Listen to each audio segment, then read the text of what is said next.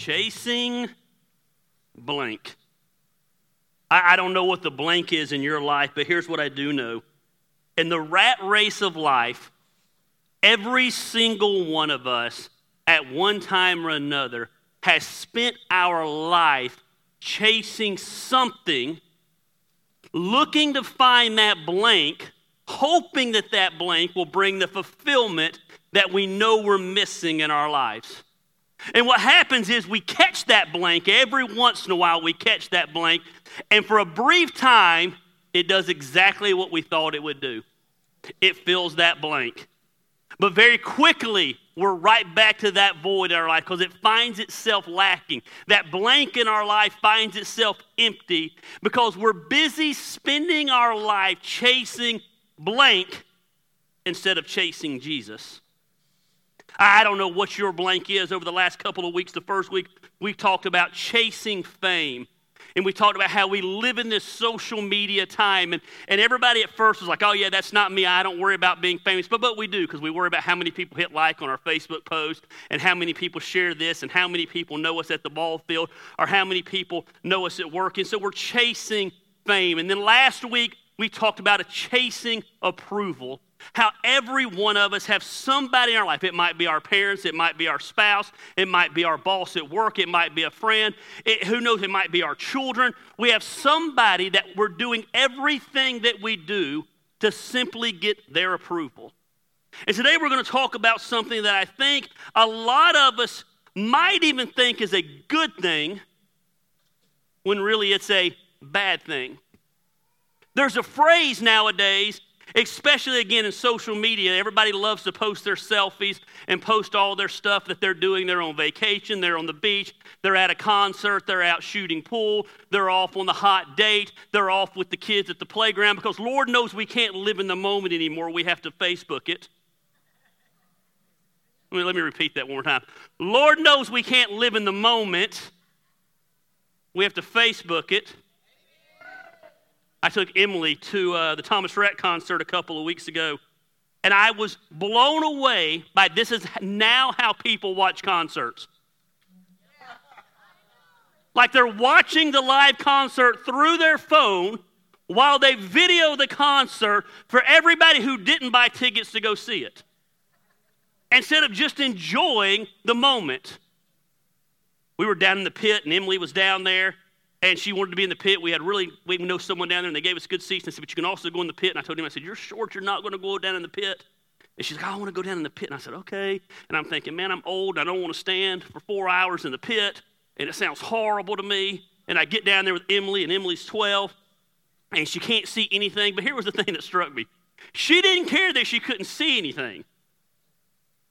She cared that she was so short she couldn't video anything. Because she had to look good on social media.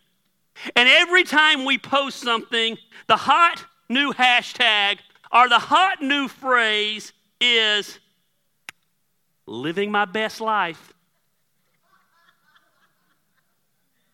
Oh, here's my leg shot on the beach. Living my best life.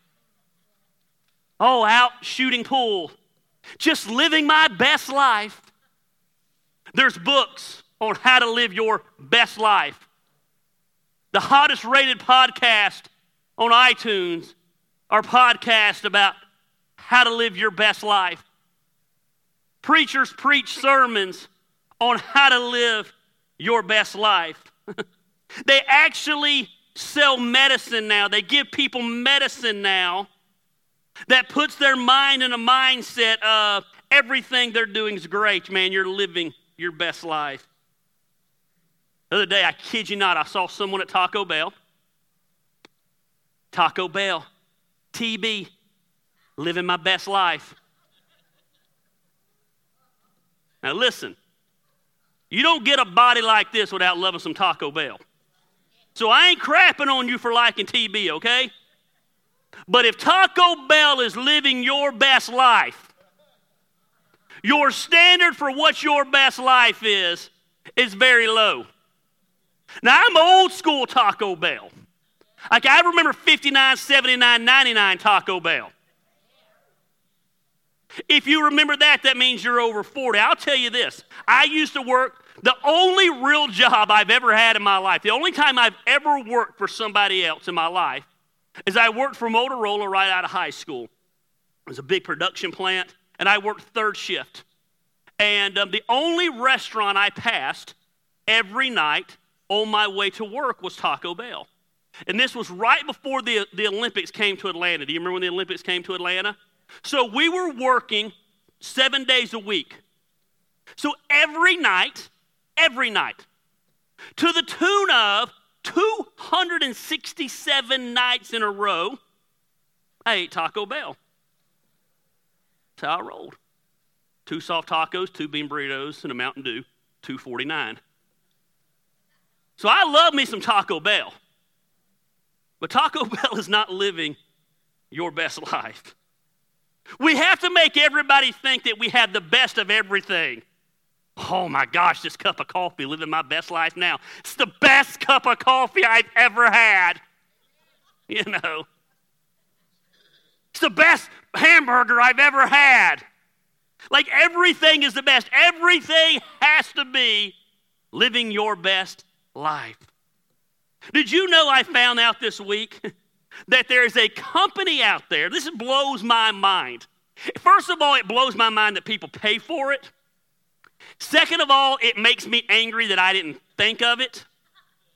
Robin, we could have made a lot of money with this, and wait till you hear it. For $49.95, you go into their studios, and they will take pictures of you in whatever place you always dreamed of going on vacation to. So you can then post those pictures on your social media where you're living your best life. I have an appointment next week because I've always wanted to go on an African safari. And I want people to think I've been there, so I'm going to live my best life now in that studio next to like a big dead elephant, you know, or something like that. I don't know. I'm living my best life. Just got back from Egypt. You know, $49.95. Man, think about all the money you can save faking that you're living your best life. Matter of fact, I'd even go to the standpoint that it seems to me, not always, but it seems to me that those who post the most about living their best life are normally the most miserable people in real life. Not always. There's certain people I believe.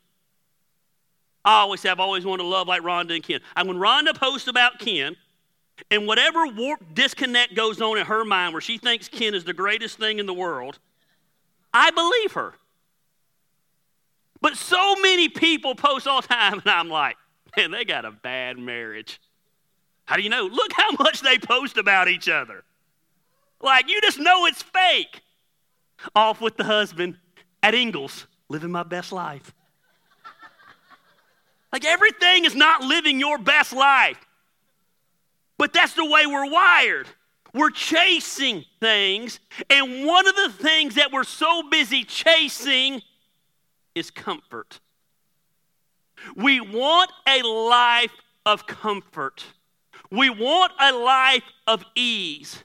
Whatever it is, we want the life that we always imagined, and it can be different for everybody. For some people, it's the white picket fence. For some people, it's a life of travel. It's a life of being able to do what we want, when we want, and not worry about the consequences of what we do and how much it costs and how much time we take off from work. It's the ability to be comfortable.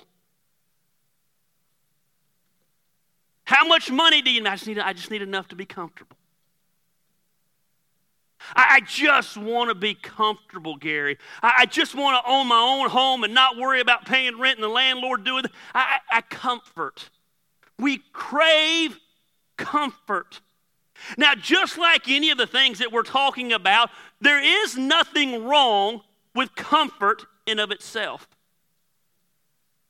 But when you begin to chase comfort, when you begin to get consumed with comfort, when your goal in life is comfort, Comfort becomes an idol, and we've said that anything you pursue more than you pursue Christ is idolatry. Good things can be idolatry. Your spouse can be an idol. Working out can be an idol. The good things can be idols if those good things get placed above Jesus in our lives. I got to be honest with you. I've struggled most of my life chasing comfort. You're going to find this very surprising about me, but he'll ask me, what do you want out of life? And I'm like, you're going to laugh, okay? I just want to be drama-free. I know.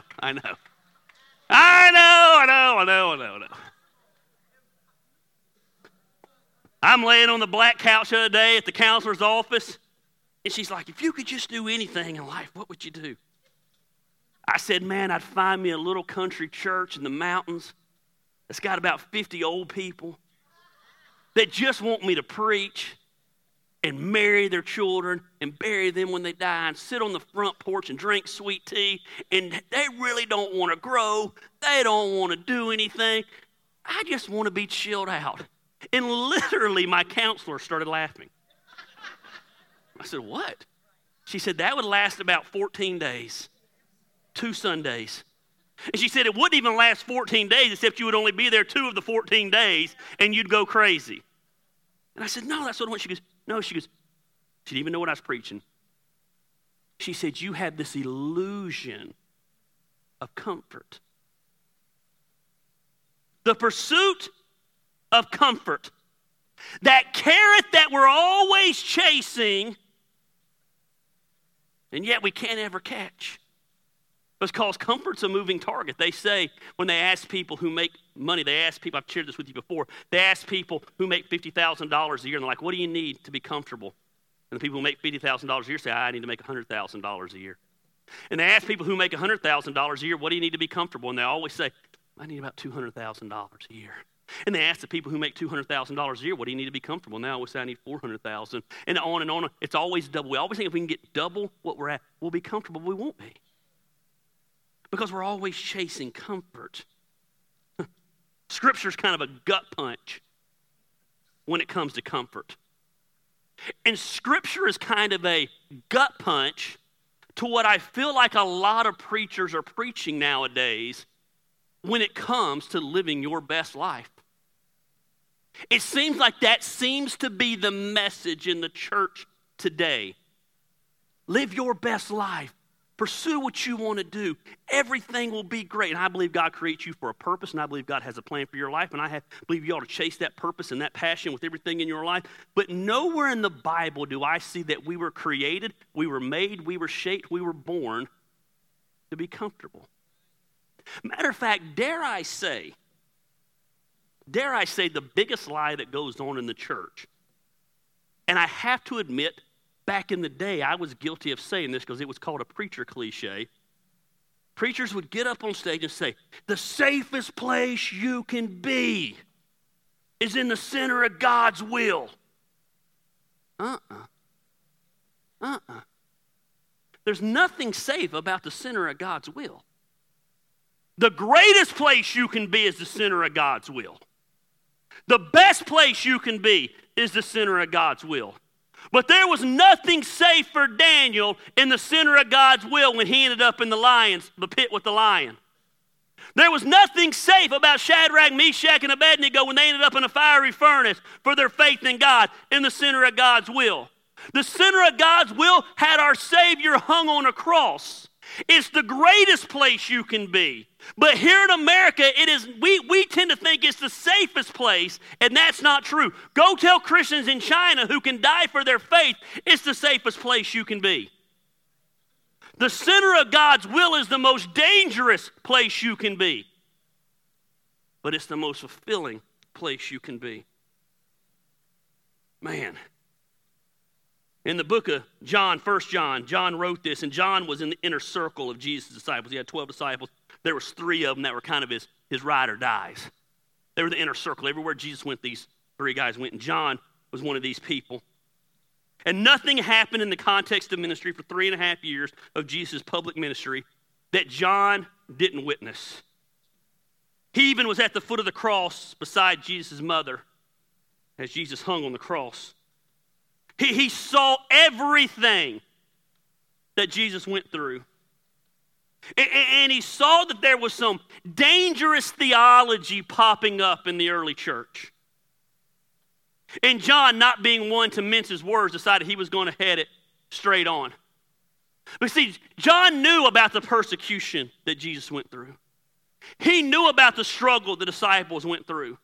So when he saw the church get established and local churches were being planted and their message went from one of danger and one of risk and one of excitement to a message of comfort, he confronted it head on and said this in 1 John 2:15. Do not love the world or anything in the world. If anyone loves the world, love for the Father is not in him. You could change that to literally mean do not love comfort or anything comfort brings. When he's talking about the world there, he's talking about the things that the world says we need to be comfortable. He's saying if you're living a life to be comfortable, you're missing out on the love of the Father. You're missing it. Literally 17 times in 1 John, he uses this word, world. 17 times. It literally means the world, but contextually he's talking about, the best contextual definition means, he said, don't love the cultural system of the world. Don't love the way the world says we need certain things. Don't love the spirit of this world. When you love the spirit of the world more than you love Jesus, the love of God is not even in you. And what does that mean? What is this? I mean, again, what is comfort? I've told you different things. I just want to have enough of whatever the heck I want, whenever I want it, to do whatever I want to, with whoever I want to, with no pesky distractions. You know, I just want that. I just want this, and I want that, and I want that, and I want this. And basically what we're saying is, I want a life, don't miss this, I want a life that is so comfortable. I want a life that is so comfortable that God is not necessary.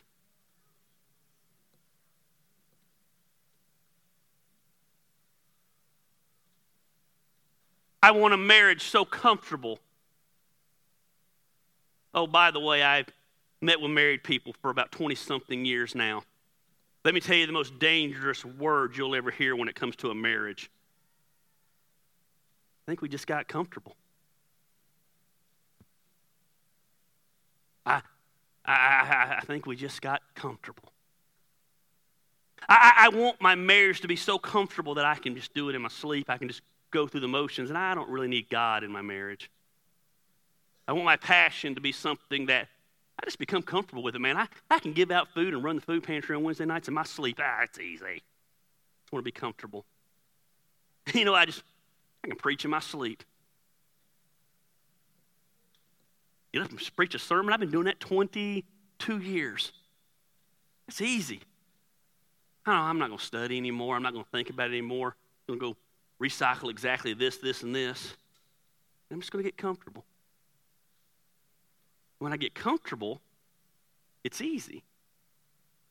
And when it's easy, I don't need God in what I'm doing. And when I don't need God in what I'm doing, I'm in a real dangerous place. Here's the thing. We have to be honest in our journey. Every one of us, we're wired to desire ease over struggle. Very few people are going to take the hard path intentionally, unless your name's Scary Lamb, over the easy path. We don't even like to dream about a 5-year vision for our life because we don't want to think about the things that could go wrong over the next 5 years. We hate the struggle. But it takes the struggle, it takes the discomfort to get us where we are. It takes the comfort to make us who we are. I get asked all the time, would you change anything about your past? No. No. Nothing. What? But I am who I am today because of that struggle. It sucked when I was in it. But I dig where I am now. It almost killed me when I was in it. But I kind of dig it now. You've heard me use the phrase, we need to embrace the suck.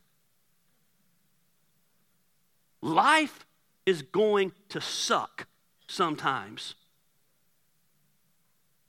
The problem is, for so many of you, especially the generation behind me, is your parents have tried to shelter you from the suck.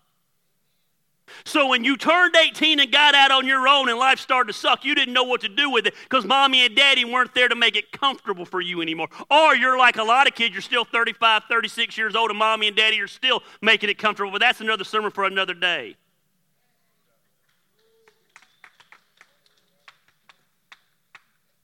We drift towards inactivity. We drift towards the lazy. We drift towards the easy because it's human nature, because we're afraid of pain. So we chase comfort. And in the process of chasing comfort, we miss out on what God has for our lives. It's easy to get comfortable. Don't believe me? How many of you are married? Raise your hand. How many of you are married? Mm-hmm. You can put them down. Husband and wives, before you said I do, correct me if I'm wrong. Ladies, before you married him, he was pursuing you. I mean, he might have, even if you're my age, he might have showed up on this. I love you. I made this mixtape for you, girl. I'm going to go ahead and lay this out to you because I'm going to show you what kind of game I got. 6 years ago, I made Christine, it was a CD because we didn't have it. I said, hey, you know, that's my game. That's how I got her. I got all these songs that made me think of you because I'm a big old redneck and can't say it myself, but these songs say it. I mean, we had game. I mean, he might have even wrote a poem or something for you. I don't know. You know. I mean, he would do whatever. He'd go to great lengths. I know. I mean, before you got married, he knew what this amazing thing called a florist was. Remember that? Like he would show up and bring you flowers. Not because it was Valentine's Day or your anniversary or your birthday. Hey, you remember before you got married, he would actually get up and walk away from the TV and come have dinner with you? Before you got married, if he passed gas in front of you, it was an accident and he was embarrassed. Sorry. All right, Taco. Now it's like a thing of pride. He got comfortable. Oh, by the way, ladies, you're not exempt either. Remember before you got married and you'd shave your legs during the winter months? Oh, did I say that? Remember before you got married and you were at Zumba 3 times a week or Tae Bo or whatever it was? But you got him now. It's just more of me to love. Hey, remember before you got married, ladies, and you'd go out on a date and you had date clothes, and now you still have date clothes, but they're date yoga pants? They're like your good yoga pants. These are my good yoga pants. I mean, they got studs down the side of them. I don't work out in these. These are made for going out. Not a lot of amen, because the men are too scared to amen, and the ladies ain't going to amen. We just drift. Life happens, and we get comfortable. We chase comfort, we catch it, and we don't realize that it destroys us. Today I want to talk to you about what comfort looks like. I want to talk to you about the dangers of chasing comfort. I want to talk to you about counterfeit comfort. A counterfeit is a close representation of the actual thing. It's a close representation of something that has value, but it really has no value, it has no depth. And a lot of us are chasing this counterfeit comfort.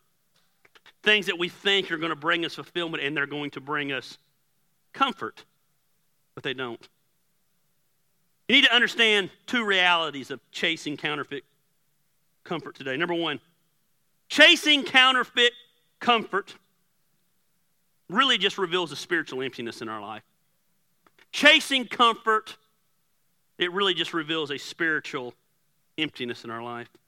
That's the problem. Chasing and pursuing and living this desired life that we've created in our mind that would bring us comfort.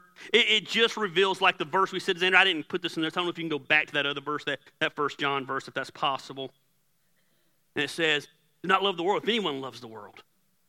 Love of the Father is not in them. And I used to read this verse and think, oh my gosh, I'm not to love my house. If I love my house, it means I don't love God. Oh man, if I love my car, I don't love God. I don't love God. I can't. If I get excited and I love going on vacation, that means I don't love God. And that's not what it means. That's not what it means. He's saying here, there's a depth of love. There's an aspect of love. There's an aspect of the Father's love that when we're worried about the system of the world, we've not allowed this aspect of God's love to penetrate us. What it's saying is, what would our lives look like if we embraced a countercultural love where we love things that society looks at and says, man, they're unlovable? What would happen if we had this deep love for the poor that God inside of? If we had this love for the broken, if we had God's love for the forgotten, if we had God's love for the faithful, what if we had God's love for the ones who serve Him for all the wrong reasons? See, because sometimes we think just the poor, broke, busted, disgusted are unlovable. But what about the people that call themselves Christians and they do horrible things in the name of Jesus, and we think it's easy not to love them? But what if we loved like Jesus loved? How would it change our lives? If we loved the way God loves, we would not live our lives looking for the easy, because you would be disturbed by what disturbs the heart of God. One of my favorite people in all the world is this guy I met at this co-working space I work at every day. He has 3 biological kids, and about 4 months ago he adopted 2 children that he had had for 2 years that were in a rough situation. They'd been taken from their parents, and he took these kids in. The day after the adoption was official, DFACS came to him and said, hey, the mother of those 2 kids is pregnant again. We hate to even ask you this, but if it comes down to it, would you adopt this kid too? I looked at him and said, what are you going to do? He said, you got a lot of praying to do. And he looked at me and said, no, we don't. He said, we're going to take the kid.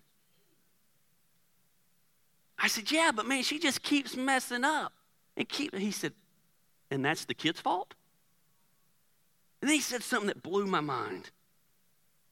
He said, we might be the only love of Jesus that kid ever sees. How do we say no to that? Wow. That's countercultural. Because I'm thinking to myself, you got 6 kids. Like, I kid you not, he already has a 15-passenger van that they roll in as a family vehicle. I make fun of him all the time because I'm an encourager like that. And he said, we didn't even have to think about it. Because that child needs to see the love of Jesus. What would happen if we got out of our comfort zone? What would happen if we got out of what we deemed as comfort and had that kind of heart? Paul wrote this in 2 Corinthians 5. He said, "For Christ's love compels us, because we are convinced that one who died for all, and therefore all died, and he died after all, that those who live should no longer live for themselves, but for him who died for them and was raised again." Let me break that down without the middle part. For Christ's love compels us that all those who live should no longer live for themselves. How do we live for ourselves? When we live for comfort. When we're living for comfort, there's a spiritual emptiness in us. Christ says, "I've left you here that you no longer live for yourself, but you live for him who died for them." That's deep. He said, "I've left you here to live for others." And it's hard to live for others, because here's the dealio with that. Those you help the most will hurt you the most. Can I tell you some stories? I ain't even got to tell you. Just go to social media. You'll read them. That's just the way it is. I hate people. People hurt you. I'm not. You want to be comfortable. You're comfortable when no one's hurting you. You're comfortable when no one's talking crap about you. You're comfortable when no one's spreading lies about you. You're comfortable when the person that you helped out reciprocates your love for helping them in the same way. But when they don't receive it and they backstab you, even though you were trying to help them, you can't deal with that. But the problem is we're called nowhere to be comfortable. And when we need comfort, it shows spiritual emptiness. It shows that we don't truly grasp the love of Christ. And there's an aspect of Christ's love that's missing in us. I hope I'm not going over your head, because I feel like I'm going over my own head. But chasing comfort reveals this spiritual emptiness. The love of the Father loves anyway. That doesn't mean we don't put up boundaries. That doesn't mean we don't protect ourselves. That doesn't mean we don't protect our loved ones. But we're never called to be comfortable. I just want to move away. This is my thing. I just want to move away where no one knows. I want to get off social media. I want to change my name. Like something manly. Like Buzz. Something like that. You know. I don't know why. Just something like a one-word name. There's Buzz. You know. I don't know. So, Stone. No, I can compete with The Rock. See? Back to that fame and ego thing. Talked about 2 weeks ago. Who's bigger, The Rock or Stone? Who knows? I'm sorry, I'm rabbit trailing right now. Sometimes I just want to go where no one knows me and just start over. Take the family, move. Like, I'd like to know what it's like to be able to go to the grocery store and not have to listen to somebody stop me and tell me how their life's falling apart. Sometimes I'd like to get on Facebook and not have a direct message that says, brrr. I'm not complaining about that. Just sometimes it wears you out. But that's comfort. And we're not called to live comfortably. I know God called me to this city. And so we're to go after people, even if they talk crap, even if they're ugly, even if they hate you. You just talk crap. You just keep going. Someone stopped me in the store today and said, "Gary Lamb." I said, "Hey, how you doing?" He said, "Man, people hate you in this town." I said, "Hey, thanks. Who are you?" He said, "No, man, I'm a fan. I'm just telling you, man, dude, people, my neighbor hates you." I said, "Who's your neighbor?" He said, "He's never even met you." I said, "Golly, tell him I love him." Here's the deal. When we're chasing comfort out there, it means we're not chasing what we should be chasing in here. Chasing comfort reveals spiritual emptiness. Chasing comfort, number 2, eliminates our need for faith. in Hebrews chapter 11. I love Hebrews chapter 11. It's kind of the author of Hebrews kind of does this storyboard, this kind of Reader's Digest, if you will, of the great stories of the Old Testament. And they all start in one way. It's like by faith. By faith, Moses, with his speech impediment, stared down the most powerful human being on the planet, Pharaoh. By faith, he delivered God's people. By faith, Abraham left the home of his ancestors. He wandered out to discover the promised land that God had for him, even though God never told him who the promised land was. By faith, Noah, when it hadn't rained for years, built this boat knowing that a great flood was coming. Over and over and over. Over and over, every story starts by faith, and over, not one of these people lived a life of comfort. Moses was almost killed for doing what God called him to do. Abraham wandered out and was almost killed for what God called him. Noah dealt with years and years and years of ridicule as he built the boat. But by faith, they did what God called them to do. I don't need God to intervene in my life when I'm comfortable. I don't need God to intervene in my life when I've designed my life the way I want my life. I can control my own life my own way when I'm comfortable, and I don't need faith to do that. But when I get uncomfortable and God tells me to go do something, or God tells me to go dream something, or God starts birthing something in me that's huge, I know then, man, this is so big, the only way this is going to happen is if God gets in the middle of it. What part of your life today are you helpless in unless God intervened? What part of your life, maybe it's your marriage is so bad right now, the only way it's going to be restored is if God gets in the middle of it. Maybe your relationship with your kids, maybe you've stepped out on faith to chase a career, and it's so big, the only way it's ever going to happen is if God gets involved. See, when we step out in this discomfortable way, it requires us to have faith, and the Bible says this in Hebrews 11:6, and without faith, it is impossible to please God. I was reading this story this week of Justin Wren. He's a heavyweight UFC fighter. And somewhere along the way in his career, he became aware of the reality that slavery still exists in the world.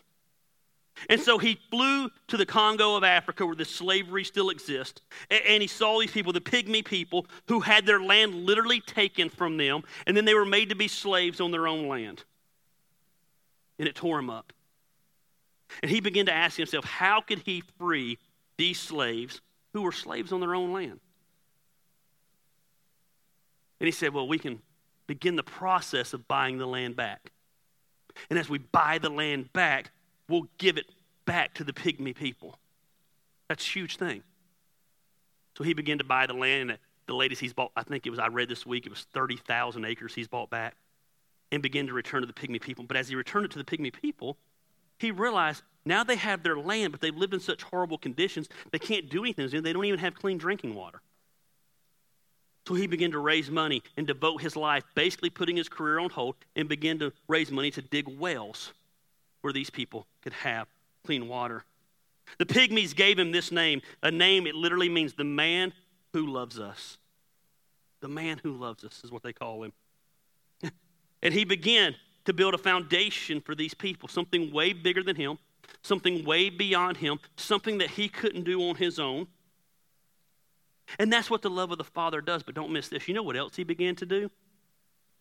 Once he began to realize the pygmy people had enough land to go back and be free, he began to buy the rest of the land where the people who had enslaved them could have that land the right way, and they could run their land on their own. And then he began to go to these people's land, the people who had enslaved the other people, and begin to put clean wells of water on their land where they could be productive on their own. You say, why would he do that? I get him helping the pygmy people. Why would he help these people? Because that's what the love of God does.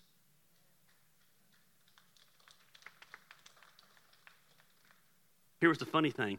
He said, when I was raising money for the pygmy people, I almost had to turn it down.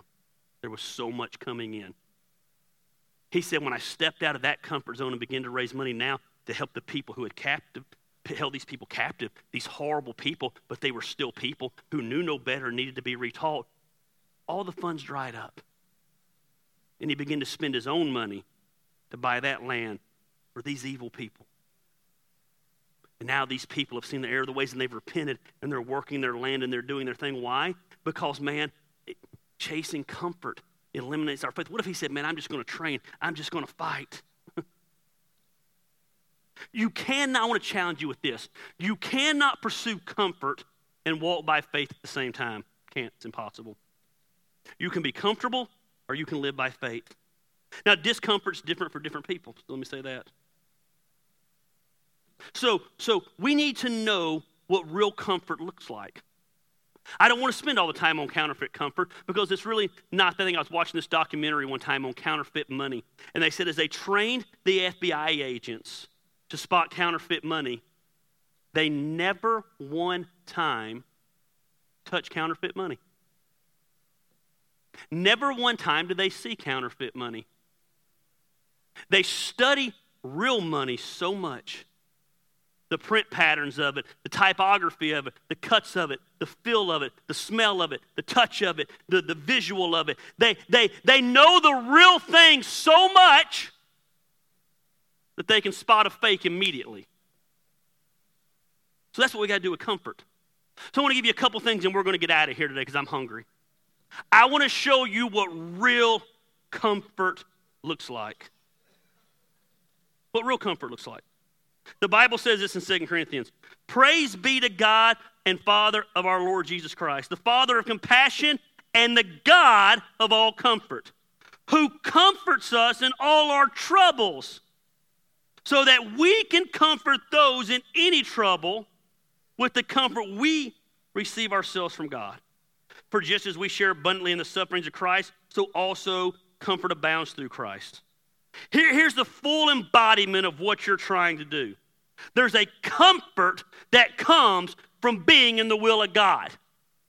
By the world's standards, it may be uncomfortable, but there's this peace that passes all understanding. There's a comfort of knowing you're in the center of God's will when you're truly in the center of God's will. When we try to get uncomfortable by the world's standards, God brings a comfort to us, and he brings a comfort to us. Don't miss this. The Father, compassionate God, who comforts us in all troubles so that we can comfort those in trouble. We have to get uncomfortable for God to bring us comfort, where we can take that comfort and assist those who are uncomfortable. Man. That's the real thing. The real comfort comes when you have the faith to know the truth is in this book, not what the world says is comfortable.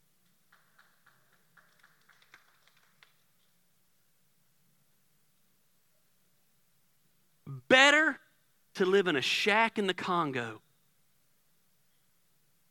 and be in the center of God's will than to live in a big home in Canton, Georgia and be out of the will of God. By the world standard, the house here in Canton might be more comfortable. But the house in the Congo is going to bring you this peace that you're called to. As much as this place drives me crazy, as much as what this city drives me nuts and being under the microscope nonstop, there's times that it's uncomfortable. At the end of the day, there's always a peace and a comfort that I'm in the center of God's will. That God never told me it would be easy. He just told me he'd be with me. So here is what we're going to do. We're going to identify real divine comfort. First of all, we're going to embrace divine discomfort. We're going to embrace it. I want you to embrace the suck. I want you to learn how to welcome pain. I want you to be able to be somewhat open-armed with suffering. If you think about it, it's kind of like this. How many of you like chicken fried steak? Comfort. Something comfortable about Southern cooking. How many of you like doing squats? Discomfort. Now, if I just eat country fried steak once, it's probably not going to affect me. And if I just do squats once, it's probably not going to affect me. But if I eat country fried steak 3 or 4 times a week, it's going to affect me different than if I do squats 3 or 4 times a week. The squats are uncomfortable, but it's going to benefit me. It's going to help me. We've got to embrace divine discomfort. Discomfort, it produces something in us. I love the way James puts it here in James chapter 1. He says, consider it pure joy, my brothers and sisters, whenever you face trials of many kinds. He says, consider it joy. Has he lost his mind? No, because he's got a spiritual comfort instead of a worldly comfort. Consider it pure joy, my brothers and sisters, whenever you face trials of many kinds, because you know that the testing of your faith produces perseverance. Let perseverance finish its work so that you may become mature and complete and lacking nothing. Consider it joy, because that pain is strengthening you. It's helping you. That word testing is this word. It's not a testing like you get a grade. It's a testing like it's getting the impurities out of you. They would take a big block of silver. They would bring the silver to liquid. And as they would begin to boil the silver, all the impurities would come to the top of the silver, and they would scrape it off. And they would let it harden again. Then they would begin to boil the silver again. As they boiled it, all the impurities would come to the top, and they would scrape it off. And every time they would scrape it, less and less impurities would come until eventually they could see their reflection in the silver. That's what that word testing means. God's bringing you to a boil where he can swipe away those impurities, where he can swipe away. So he's getting you to the point so when he looks at you, don't miss this, he sees his reflection. But if you never went through the boiling point, if you never went through the hard times, if you never went through the pain, you'll never experience that. What if the sufferings that you're going through, what if the pain you're enduring is just God's way of revealing himself in your life? What if he just said, I'm just scraping away the impurities. You don't get the pain, but the pain's there, and I'm helping you. I'm putting you through the fire because I have a plan for your life. It's the testing of your faith that produces something that makes God smile. Had I not been through what I've been through in my life, my relationship with God wouldn't be what it is. Because I went through what I went through because of my relationship with Christ. It was superficial. It was fake. It was put on an air of appearances. It was go through the motions. I could read the Bible frontwards and backwards and tell you something, but I was a fake. When you lose it all, and it's all over the news, and everyone knows about it, and you have nothing to do, you're so low, all you can do is look up. It's during that time that God finally is like, now I can do something with you. Because you're looking to me instead of your comfort. We got to embrace discomfort. Discomfort sucks, but you got to embrace it. I've been working out a lot lately. I've been trying to really get my health in line because, man, I'm getting older and it's freaking me out. And I want to get in shape, and it's just, I want to take care of my body. And there was a trainer the other day, and I was talking to him. He's at the gym, and I was doing my thing, and I got done. And he said, man, let me ask you a question. He said, are you ever sore after you work out? I said, a little bit. He said, then you're not working out hard enough.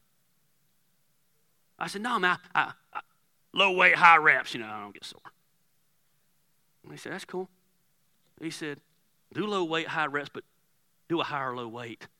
Because if you're not sore, if you're not breaking down the muscles, they can't rebuild. I'm going to be looking like Arnold Schwarzenegger up here soon. Y'all thought I was sexy now. Good God almighty. And the buffer I get, I'm just going to get smaller shirts like the guys at the gym. Yeah, deal with it. That's how it's going to roll around here. That had nothing to do with the sermon.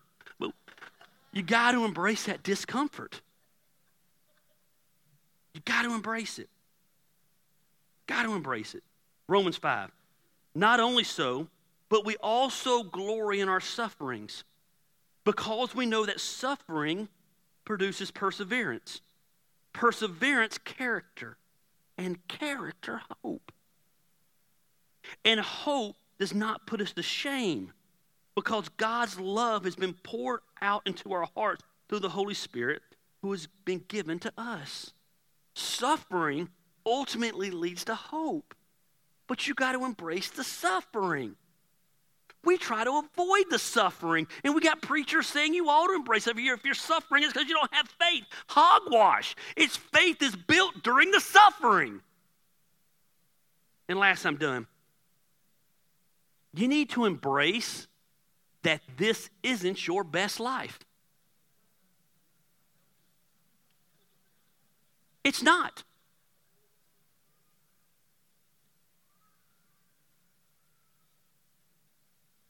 I consider that our present sufferings are not worth comparing with the glory that will be revealed to us. For the creation waits in eager expectation for the children of God to be revealed. This place is temporary.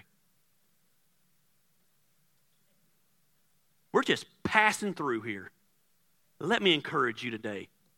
You will one day die. You're not going to avoid it. No one ever's been able to live forever. You're going to die. Here's the good news about dying. It's not the end. Once you die, that's the best life you'll ever live. This is not your best life. This is an awesome life. It's an awesome gift. I want to suck that sucker dry, man. I want to max every. That's just the way I'm wired. I want to enjoy every aspect of it. I love life. And as much as I want to set the standard so high here that heaven has to up their game when I get there. But this is not our best life. This life is temporary. If you're living solely for this life, you're missing out on eternity. If you try to fulfill an eternal longing, comfort, with temporary comfort, things here on this earth, I promise your life is going to be empty. Bible says in Matthew 16, if you try to hang on to your life, you'll lose it. But if you give up your life for my sake, you'll save it. Greatest thing you can do in this life is live your life for Christ. Live your life for His will. Do what He's called you to do. Quit living your life for your comfort. I'm a selfish person. Let me tell you what my life would be like. Go home, shut the door, shut the blinds, kids do their thing. No other kids are ever there. I don't got to run them anywhere. I eat dinner, I go to bed. I'm a boring person. Let me tell you how my life is, though. I come home. There's never just our kids there.